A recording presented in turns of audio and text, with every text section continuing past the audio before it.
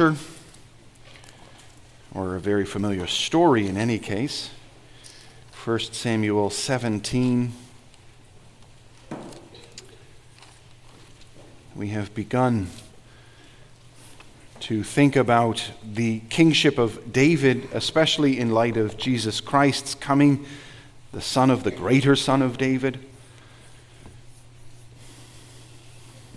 We saw last week about David's anointing, the unexpectedness of that. David is not the one you'd think is the choice of king, and yet he is the choice of the Lord who does not look on the outward, but on the heart. And now we'll see the wisdom of that choice in this very famous story. 1 Samuel 17, beginning at verse 1. Now the Philistines gathered their armies for battle, and they were gathered at Soko, which belongs to Judah, and encamped between Soko and Azekah in Ephes Dammim. And Saul and the men of Israel were gathered and encamped in the valley of Elah, and drew up in line of battle against the Philistines. And the Philistines stood on the mountain on the one side, and Israel stood on the mountain on the other side, with a valley between them. And there came out from the camp of the Philistines a champion named Goliath of Gath, whose height was 6 cubits and a span. He had a helmet of bronze on his head, and he was armed with a coat of mail, and the weight of the coat was 5,000 shekels of bronze. And he had bronze armor on his legs, and a javelin of bronze slung between his shoulders. The shaft of his spear was like a weaver's beam, and his spear's head weighed 600 shekels of iron. And his shield-bearer went before him. He stood and shouted to the ranks of Israel, "Why have you come out to draw up for battle? Am I not a Philistine, and are you not servants of Saul? Choose a man for yourselves, and let him come down to me. If he's able to fight with me and kill me, then we will be your servants. But if I prevail against him and kill him, then you shall be our servants and serve us."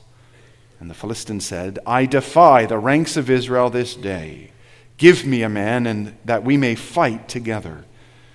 When Saul and all Israel heard these words of the Philistine, they were dismayed and greatly afraid.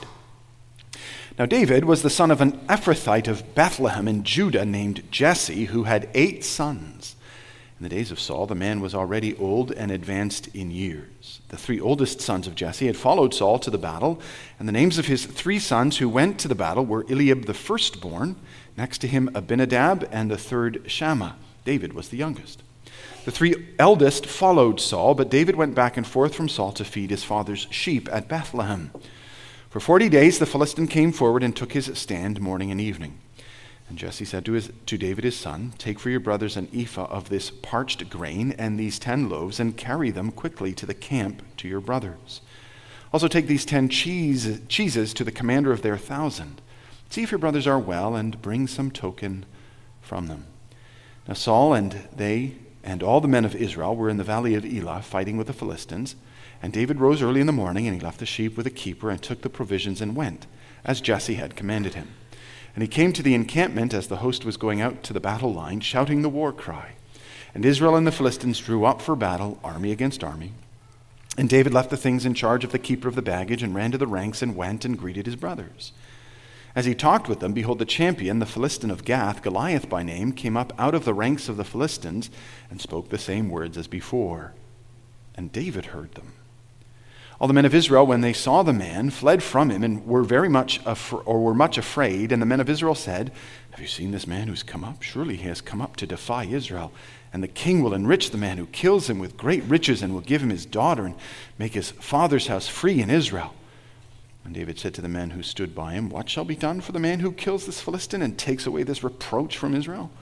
For who is this uncircumcised Philistine that he should defy the armies of the living God?" And the people answered him in the same way, "So shall it be done for the man who kills him."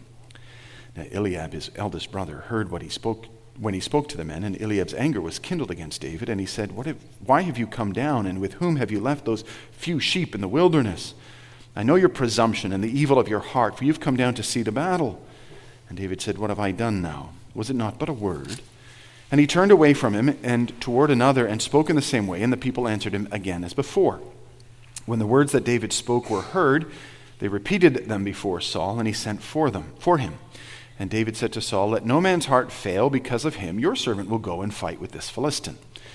And Saul said to David, "You're not able to go against this Philistine to fight with him, for you are but a youth, and he has been a man of war from his youth."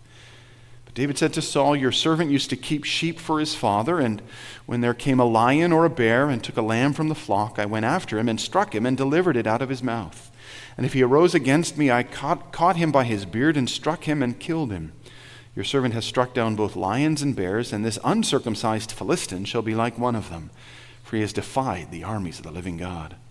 And David said, "The Lord who delivered me from the paw of the lion and from the paw of the bear will deliver me from the hand of this Philistine."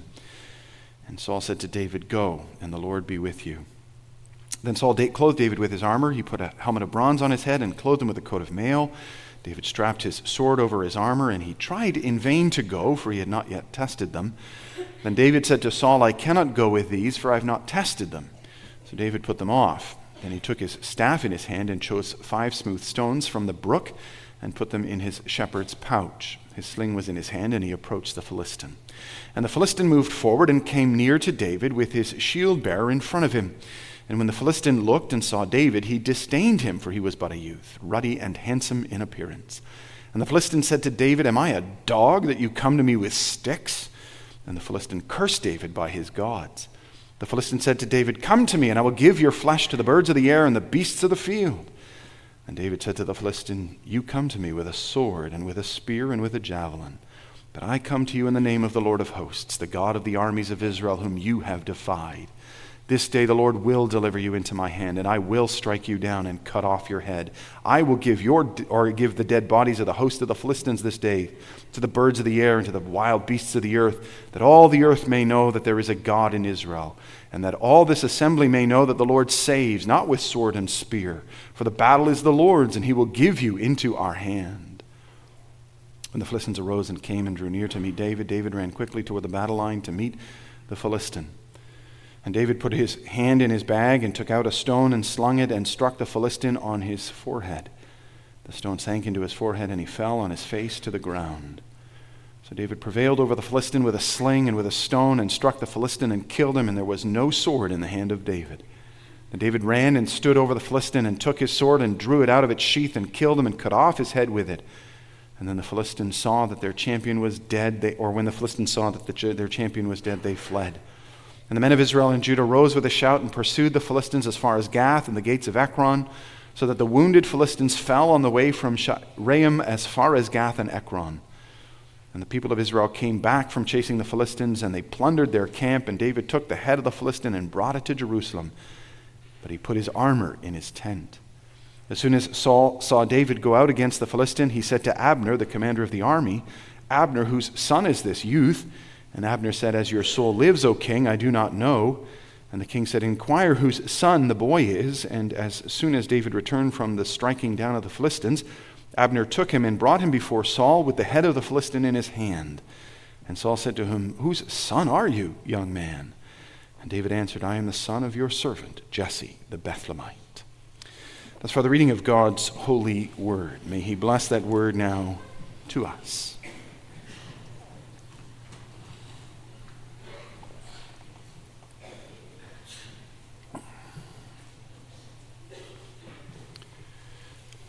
Brothers and sisters in Jesus Christ our Lord, it came to my attention recently that there are companies that you can pay, that you can hire to outfit your house with Christmas decorations. In fact, I discovered there are people that will do it for Halloween too. You pay them, and they come and they talk to you about what you want, and they turn your front yard, your house, into this glorious display of something or other. I think for most of us, hearing that, we might think, what is wrong with such people?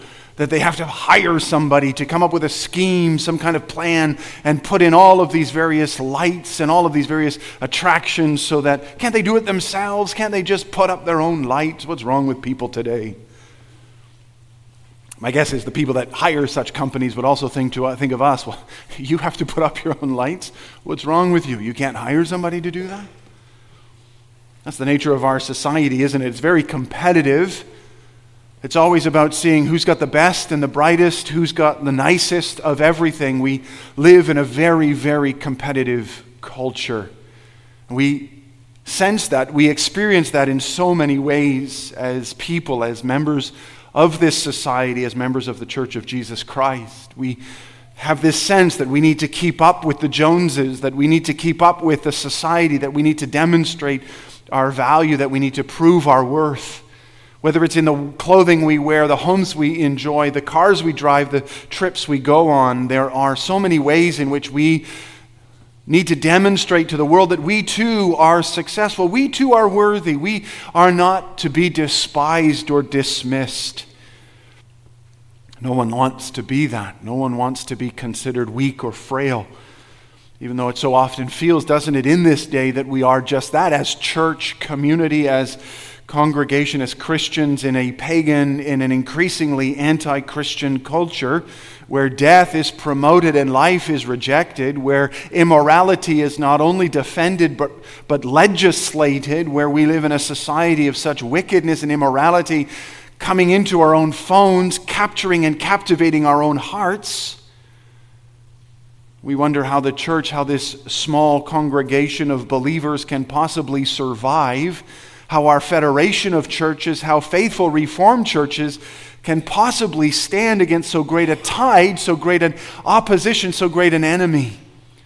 We haven't the wealth that those in power have. We haven't the leverage. We haven't the means by which they turn all things wicked. How can we possibly stand? We live in a very competitive culture that tells us it's all up to us. And we live in a society that seems to show that it's winning. It's winning, not we.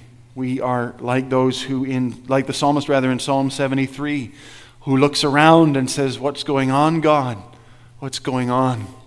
Why are the righteous so devastated? Why are the wicked so strong?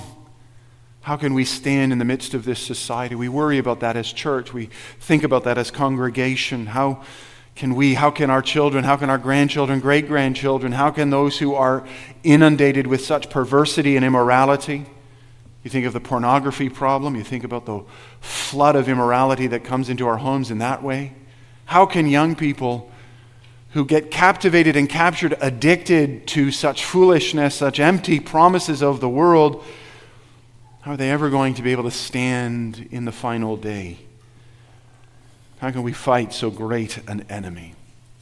We want to do it on our own. We want to come up with programs. We want to come up with policies. We are a competitive people. We can do it. We can put up our own Christmas lights. We can defend our own homes. We can, as parents, successfully put in place those programs that will guard and guide our children into life eternal. Our Christian education, it will provide this. Our homeschools, they will keep our kids safe. We can do it. We live in a competitive culture. We think we can. And we come to church and we sing these Christmas hymns. And we hear about the baby Jesus, a baby. A baby. A cute, lovely story of a couple under duress, against all odds, a child is born. It's so lovely.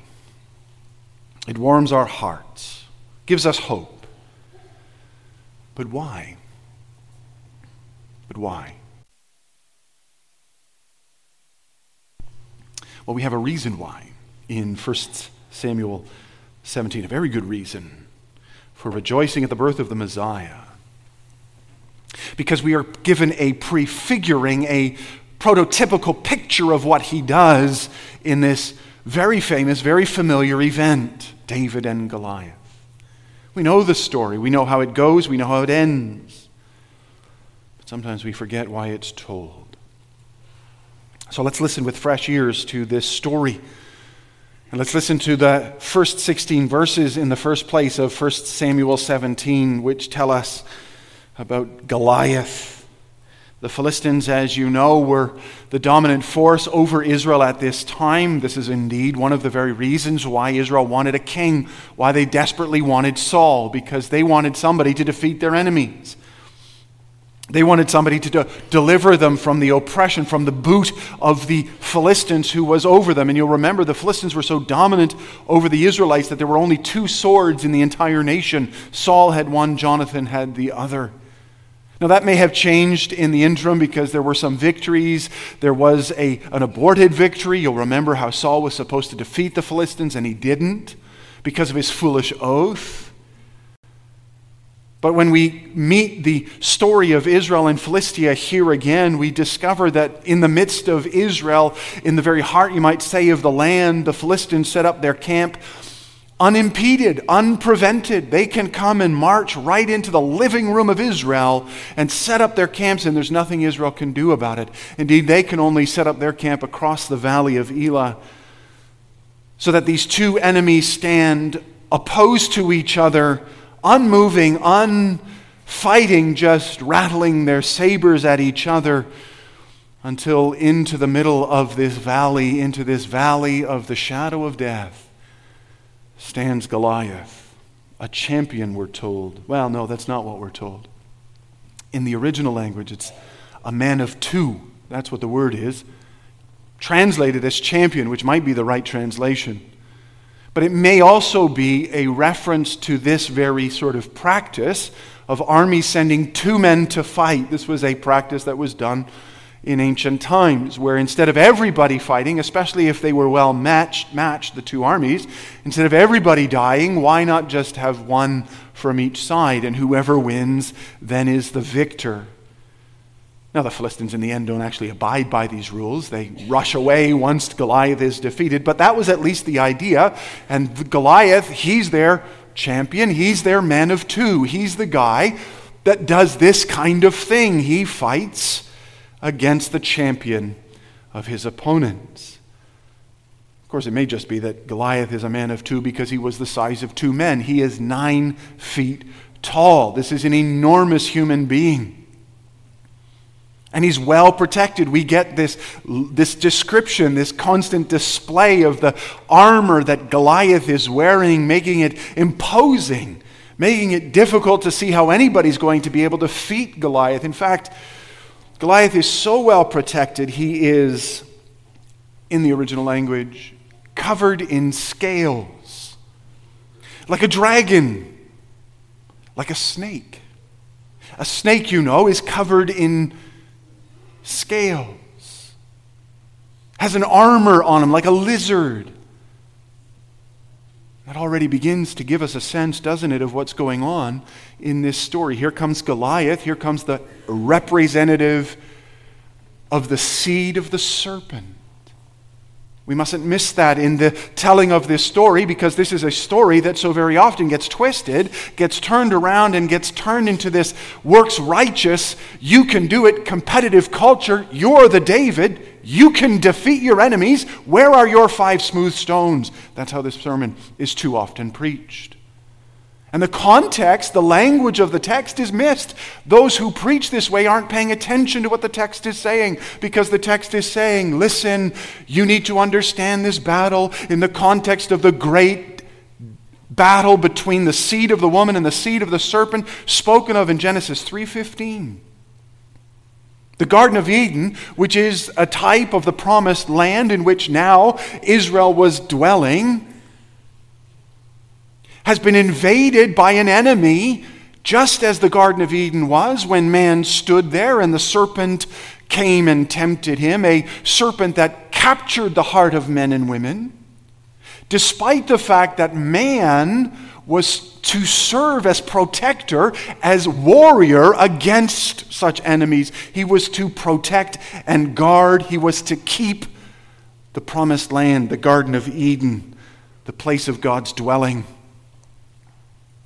Already once in history, we have seen an enemy like Goliath come into the place of God's people, and God's people were to stand and defeat the enemy. Indeed, that's why God gave to his creation a king, King Adam, exercising dominion. Dominion's a king word. Adam was a king to defeat the snake. That's why the Lord also gave his people priests like Eli. Remember Eli and his sons who stood by the gates. Remember how often we hear that Eli sat or stood by the gates because they were to protect, they were to prevent the people of God from experiencing the tempting, the powerful overcoming of sin. They were to preserve the people and the kingdom of God free from this devastation. Indeed, that's why God, when he promised Israel would have a king, promised exactly that the king would serve in this respect, protecting the church, carving out this place of blessing, this Garden of Eden, this promised land, this kingdom of God. Here the Lord would be served and worshiped. Here the people of God would be blessed. Here sin would be defeated. Here the enemies of God would not be able to come. And when Israel then asked for a king, and when the Lord then gave them Saul, that was the rule that Saul was to play. Saul, the tallest Israelite. This 9-foot giant, to be sure, is taller than Saul, but Saul is still the tallest, the most situated, the best situated, the most equipped, the man with the armor and the sword, the hero of Israel, the choice of God's people. Let him go and defeat this man, for this day is the day that Saul was anointed as king. This is exactly why Israel wanted him. This is exactly what he was called to do. Now's the moment for Saul to be king. Here's the hour for him to be counted. And yet he's nowhere to be found.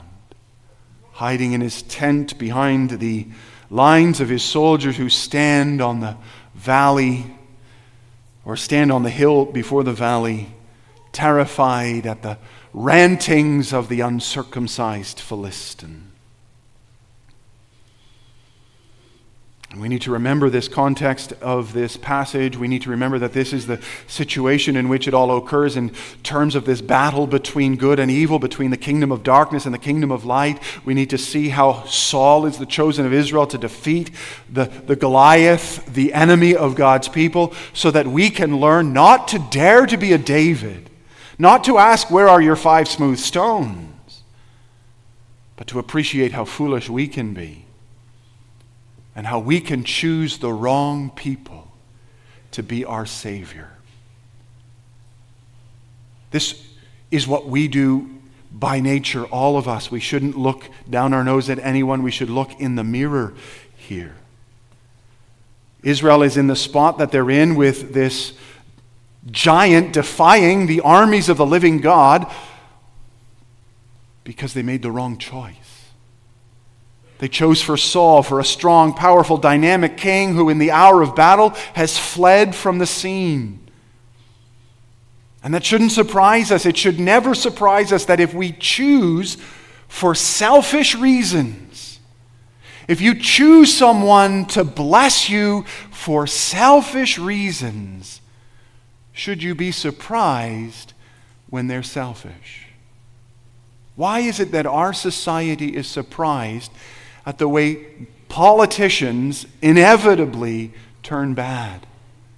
There's about a 10-year cycle for this where eventually we say enough with this guy and enough with his scandals and enough with his lining his own pockets. We hired him to line our pockets. That's how they get elected. I'll line your pockets. We say, great, let's vote for that guy. And then he lines his own pockets and we can't figure it out. Or think about a relationship, maybe a little more close to home. Think about those that marry, who engage in a relationship, date, and seek to marry someone they think, this person's going to make my life better. I'm marrying this person because they exist to make me happy, because they exist to make my life easier. Only to discover in the context of marriage that that person expects you to do the same thing. And all of a sudden, there is a great deal of tension. There is a great deal of trouble. I can't believe the way that he doesn't do the things that I expect. We can have the same problem in business. So often, when we approach the question of our business, not only in the starting of our business and the working, our activity, our work, not only do we think in terms of self, in terms of how will this benefit me and my family, But we get amazed when things don't go well, when we find that there isn't a happiness in it, when we find that we have to work endless hours in order to keep all of the bills paid, all of the wolves at the door. Our hope, our expectation for blessing is not produced. Instead, misery and sorrow comes because of our own choice. We sow the seeds of our own destruction when we choose to go our own way. That's how it was in the Garden of Eden. That's how it was in the Promised Land. That is how it is today. All of us need to be able to look in the mirror and say, you are the problem. You are the greatest threat to my well-being. Your choices are the ones that cause the greatest trouble. And then we ought to rejoice that we have so great a God as we do. Because our God knows our folly. He knows that's what we do. He knows we do it all the time. And he says, that's why I'm going to send you a Savior. Now, we've already met David and his family. But this is such an important moment in redemptive history. This is such an important coming out of the king. This is such an important display and revelation of God's victorious grace that we're going to take some time. You saw how long the chapter was. And we're going to review things we already knew. We're going to hear about Jesse. We're going to hear about the 8 sons. We're going to hear about the first 3. Even though we've already met David and his family, this is so important a moment in the history of the kingdom that he gets the royal treatment. Let me tell you who David is. David, we learn, has been traveling back and forth from home to the palace. There's fewer guys on the farm, of course, and so David has a little more responsibility at home, and it is likely that David is under the age of 20 at this time. He's repeatedly referred to as a youth. And in Numbers 1, verse 3, we learn that it is only those who are over 20 that were supposed to go to war. He can't serve in the army yet. He's not old enough, so he has to go back and forth while his older brothers do the heavy lifting. But he can help out. Oh, yes, he can help out. And indeed, his father, Jesse, says to him at one point, listen, here, take this food and go to your brothers. Now, you ought to understand that the readers of this text would have undoubtedly heard echoes of another text in the words of Jesse to David. Because Jesse says to David almost exactly what Jacob says to Joseph when he goes to his brothers. So if you're reading this text and you are familiar with that, if you're hearing this told to you by your dad around the fire in some night, if you're hearing this story recounted, you would go, wait a second, I know another son, a youngest son, that was sent to go help his brothers out and who wasn't received well, who was hated and despised, who was killed or threatened to be killed before he was sold into slavery. What's going to happen to David, Dad? That's what the child would ask. What's going to happen to David? Is he going to end up like Joseph too? And indeed, his brothers do reject him. Eliab has nothing. What are you doing? Get back. Take care of those little sheep. I know about you. They don't receive him. They don't see David as the great Messiah. They don't anticipate that he's going to stand in a moment upon that field in the valley of the shadow of death, fearing no evil because the Lord is with him. His rod and his staff comforting him. They're not going to think any of that. They think, get out of here, little brother. You're an annoyance. You're insignificant. You're irrelevant. This is a place for men. This is not a place for boys. This is a place for those who can do something. You can't do anything. Indeed, it's not an unusual response, is it, to the revelation of God in Jesus Christ? Jesus Christ. What is that? A bunch of words preached on a Sunday. Jesus Christ, that mythology. What can Jesus do? What can Jesus do in the face of illness? What can Jesus do in the face of mental health? What can Jesus do in the face of addiction? What can Jesus do in the face of the challenges and the threats that we are facing as church and as family? What can Jesus do? It's not enough. We need more. We need more. We are such a competitive people. We need more and more. We need programs. We need power. We need leverage. We need politics. We need more. We're just like Eliab. It's not enough. It's not enough. Indeed, Saul doesn't think it's enough either. David says, look, I got this covered. Don't worry about it. Dude's dead. Well, then fine. Take my armor. Except it doesn't fit. He's unequal to the task. He can't move freely in it. He can't fight with it. No, he says, give me my staff and give me 5 smooth stones. It is a shepherd, you understand, that steps out onto that field, not a warrior, a shepherd. A shepherd. A shepherd who sees the sheep of Israel and has compassion upon them, for they have no shepherd. Who sees the enemy and rages against this uncircumcised Philistine, just as Jesus raged at the tomb of Lazarus. David sees this as a situation he's all too familiar with. A wolf, a bear, a lion coming to snatch the sheep of God and consume them, and he stands to fight, not as a hireling, but as the good shepherd. Notice how David boldly walks with no fear onto that battlefield. Too often we do notice that and we think, what a plucky upstart, what a hero, just the guy we need. But we miss for a moment, again, the context. We have to contrast for a moment David and Saul. David, who rushes to the front lines, who is willing to die, who's willing to defeat his enemies, while Saul sits back in the tent. David, who is passionate about this uncircumcised Philistine, this fool who defies the armies of the living God, versus Saul, who is worried about his own position, who's worried about his own situation. David, who is courageous, though no king. He doesn't have the armor, he doesn't have the outlook, he doesn't appear to be a king, he appears to be a shepherd. Versus Saul, who sits in his palace, you might say, who sits in his grandeur, who promises wealth to anybody who will defeat this Goliath. David, who hears the blasphemy of Goliath, and who remembers that those who blaspheme, who remembers Leviticus 24, verse 16, you blaspheme the Lord your God, you must be stoned. That's the punishment for blasphemy, stoning. David says, right, we're going to stone this guy. What's the difference between David and Saul? Is it that David is just a better man? Is it that David is just a more bold person? Is David inspiring to us, causing us to be just as bold? Oh no. Don't forget the verses 13 and 14 of the chapter before.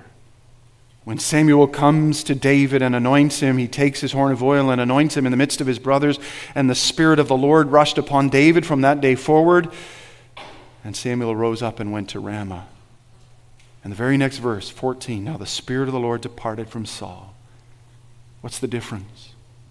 The difference is this one's anointed by the Spirit of God, anointed for the purpose of delivering his people by the power of God. Here is the protector of the promised land. Here is the zealous servant of the living God, the second Adam, who would not falter in the face of the serpent's foul words. Here is the champion, the Messiah. That's what anointed means, the Messiah. Here is the Messiah. A Messiah who looks nothing like what we need. Offensive to his family. He has no political savvy. He is passionate about matters religious and spiritual. He's embarrassing to his family, and he is thought by his supporters as a fool. Yeah, how are you going to possibly defeat Goliath? But he stands in the power of the living God, for he is anointed of the Lord. He is the Messiah. He is the Christ, which also means anointed. And that is what we need to see. That is what our hearts need to be thrilled at. That is what we need to be amazed at as we face also our challenges in this life. Oh, we may not face Goliaths, 9-foot giants to be sure, but in our spiritual battles, we do find ourselves against opponents too great for us to defeat. In our spiritual battle, we find ourselves not unlike those who thought David was hardly the man of the hour, that the enemy was simply too great. And that's because the prevailing wisdom of our culture and of our world and even of our own churches is simply do better, be more committed, try harder. Come on, Christian, you can do it. Success is your choice. Victory is in your hands. You can do it. And of course, there isn't always, with the lies of the devil, an element of truth. Foolish choices do lead to ruin. Wise choices lead to blessing. The Israelites chose Saul and ended up in this mess. God chose David. Indeed, the very fabric of our world testifies that those who walk in wisdom's ways, who fear the Lord, are blessed. But we miss the truth of what we're called to face. For our enemies are not 9-foot giants. In the words of Paul, they are these: we do not wrestle, he says in Ephesians, against flesh and blood, but against the rulers, against the authorities, against the cosmic powers over this present darkness, against the spiritual forces of evil in the heavenly places. And now ask yourself, are you able in your own life to overcome such enemies? Can you defeat the enemy of sin in your own heart? Can you defeat your lusts, your greed, your pride, your anger, your selfishness? Can you do things that ensure the blessedness of your life? Or are the things that bring ruin into your life the choices that you make? By nature, we make poor choices. In fact, our enemies are too often viewed as our allies. We think they're going to bless us, that alcohol is going to make us happy, that marijuana is going to make us happy, that pornography is going to make us happy, that these things will bless us. We don't even want to fight against Goliath because we don't always think he's our enemy. So that the truth of this passage and the truth of our existence is we don't need to be like David. We don't need to be like David. What we need is David. We need a Savior who will step onto the battlefield for us and who will expose the truth for us and who will defeat the enemies for us because we are too weak. The purpose of this story is not to stir up our courage so that we can fight our enemy. Oh, we must stir up our courage without question. We need to fight the good fight of the faith. We need to beat our bodies to bring them into submission. There's lots of scripture that challenges us and encourages us to wear the full armor of God. But none of those passages makes any sense if the battle is ours to win. If we think we're the champion in our story, if we think that we can stand against the ogre of addiction or of hate or of accusations, then we fail to understand just how flawed, broken, and weak we are. There is a battle before us, and if we go on our own, we will inevitably lose. But that is, praise the Lord, not our story. This story is the story of God and of His anointed, endowed with His Spirit, doing battle for us. Doing battle for us, so that we might be more than conquerors through Him who loved us. David steps onto the battlefield, a shepherd, armed only with a staff and sling. Before him stands a battle-hardened man. The stone flies, the enemy falls, and the victory is of the Lord.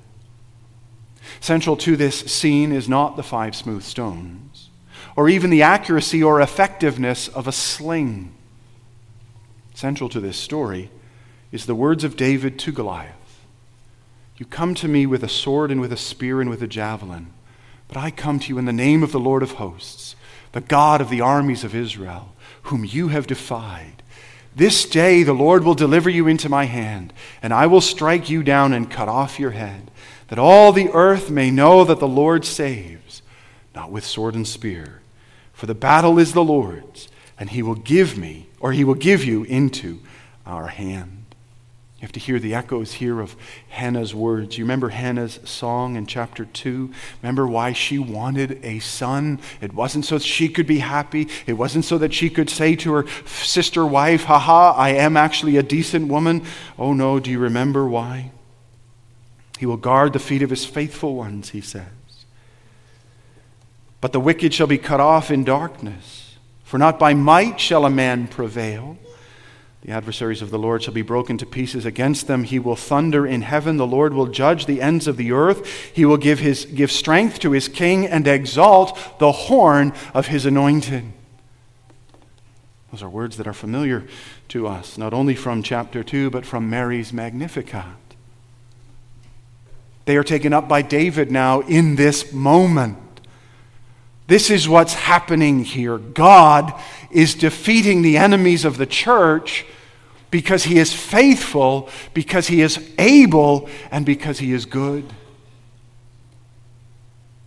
David says, you don't understand, O world. You don't understand, O Philistia. You don't understand, O Goliath, against whom you stand. For you may see us as weak. You may see me as a dog. You may think I've brought you sticks or a stone, but I have brought you the name of the living God. For he is the Lord of hosts. He is the faithful one, and he defeats all the enemies of his church. Oh, in the darkest moments, the gospel is the brightest, to be sure. The Lord has allowed his people into this valley of the shadow of death. He's brought them into this dark moment so that the brilliance of this diamond of his grace shines the most brightly. Indeed, it confuses Saul. Saul says, whose son is this youth? David, who's been serving in Saul's tent, who's been playing the lyre and the harp in order to calm the wicked heart of Saul. Saul says, wait a minute, who is this guy? Saul knew, of course, technically who David was. But now Saul's asking, wait a second, is this kid from a family of heroes? Is this guy the greatest character in the pages of Scripture? Who is this guy? Saul's not asking about lineage. He's asking, how is it possible that this boy could achieve so great a victory? Saul's confused, understandably, because he's misunderstood the gospel. He's misunderstood the way of faith and salvation. He's misunderstood the church. That's what the world thinks too. The world mocks and laughs at us. As we diligently seek to raise our children in the fear of the Lord, as we diligently worship the Lord each Lord's Day, as we seek to maintain the respectability of worship, as we seek to maintain the dignity of serving the Lord, our world thinks, there's no way. Don't worry, the age of the church is done. Don't worry, it'll be over. And as the enemy continues to win victory upon victory, as it begins to seem as though we're never going to be able to stand against the troubles of this world, we have to take to heart the words of David. Whatever else we might think about this victory of David's over Goliath, often focusing on the mechanics of the victory, the speed of a stone being slung by a skilled shepherd, or the metallurgists who made the helmet of Goliath and maybe made it flawed, or on and on it goes. The explanation given by David has nothing to do with him or his skill in war. It has only to do with the God who is just, the God who defeats his enemies, the God who stones those who blaspheme his name, the God who delivers his people from their enemies. This is not a battle between David and Goliath, not entirely. This is not even a battle between Israel and Philistia, at least not entirely. It is first and foremost a battle between the kingdom of darkness and the kingdom of light against God and his enemies. A battle between the covenant Lord who keeps his promises, who protects and preserves his people, who sends them a Savior to stand at the gates and to defeat the snake that comes against them, who delivers them from the hand of their great enemy. This is an evangelistic message. This is a gospel message. This is a message to all the world. Let the world know there is a God in Israel. Let Israel know that the Lord saves not by swords, not by might, but by his great name. That's the message we all need to embrace again today. Individually, we need to embrace it. As you're battling in your life the challenges, the struggles, the sorrows, the pains, the sins of this life, as you come into this place burdened by enemies greater than Goliath, rejoice to know that you've been given a greater Savior than David. You've been given the baby born on Christmas morning, Jesus Christ. Embrace him, lay hold of him, walk with him, trust him. He will give you victory over your enemies. Be sure of that. As families, as those who are called to raise others in the fear of the name of the Lord, know that the way forward is not programmatic, it's not systematic, it is not the school, it is not the material that you use to teach, it is the Messiah that you proclaim. That's why you choose the material. That's why you send them to the Christian school, because it is the Messiah they need to see. It is the King of Kings they need to follow. Hold before them, Dad and Mom, every day Jesus Christ and his victory, that they may know that the enemy who stalks them each day is not equal to the Messiah who has redeemed them by his love. As a church, this is our calling to go out into the world and hold forth this truth in many and varied ways. Jesus Christ is the King. Jesus Christ rules over politics, over business, over life. We display that in the way that we carry ourselves, in the way that we act and work in this world, in the way that we interact with those around us. Sometimes we interact with those around us and we think there's no way they're ever going to be saved. There's no way they can ever be brought to faith.